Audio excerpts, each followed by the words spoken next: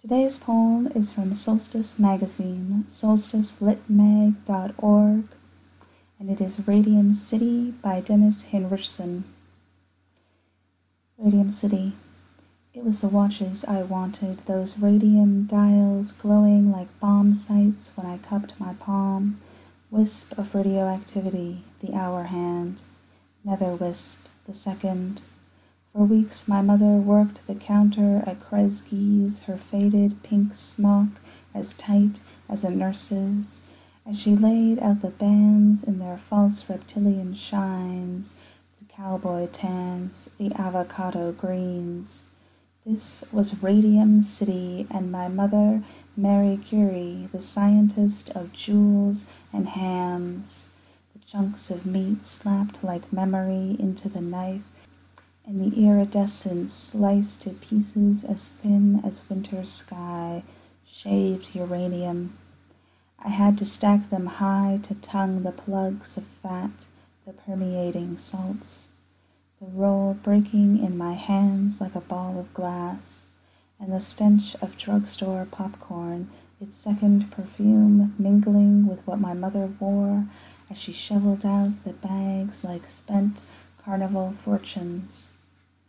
More money was one we wasted on ourselves, or new drapes.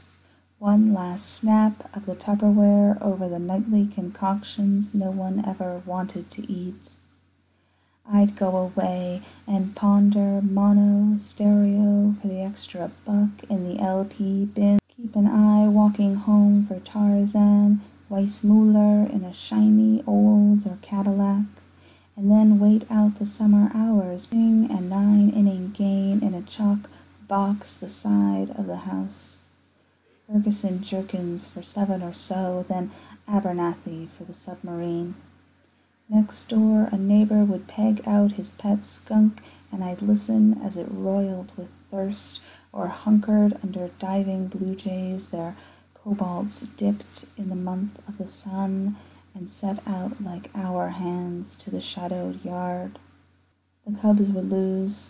Weissmuller never showed. The Mexican kids from Dempster would threaten to beat my ass into the street and leave me there, dented and ringing as a hubcap, another rat-faced kid waiting for his mother to come home.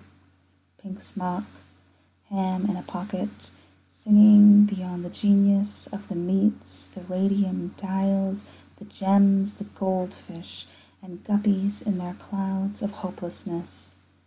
The kiss, the mother's kiss, put like a cure to the child's face.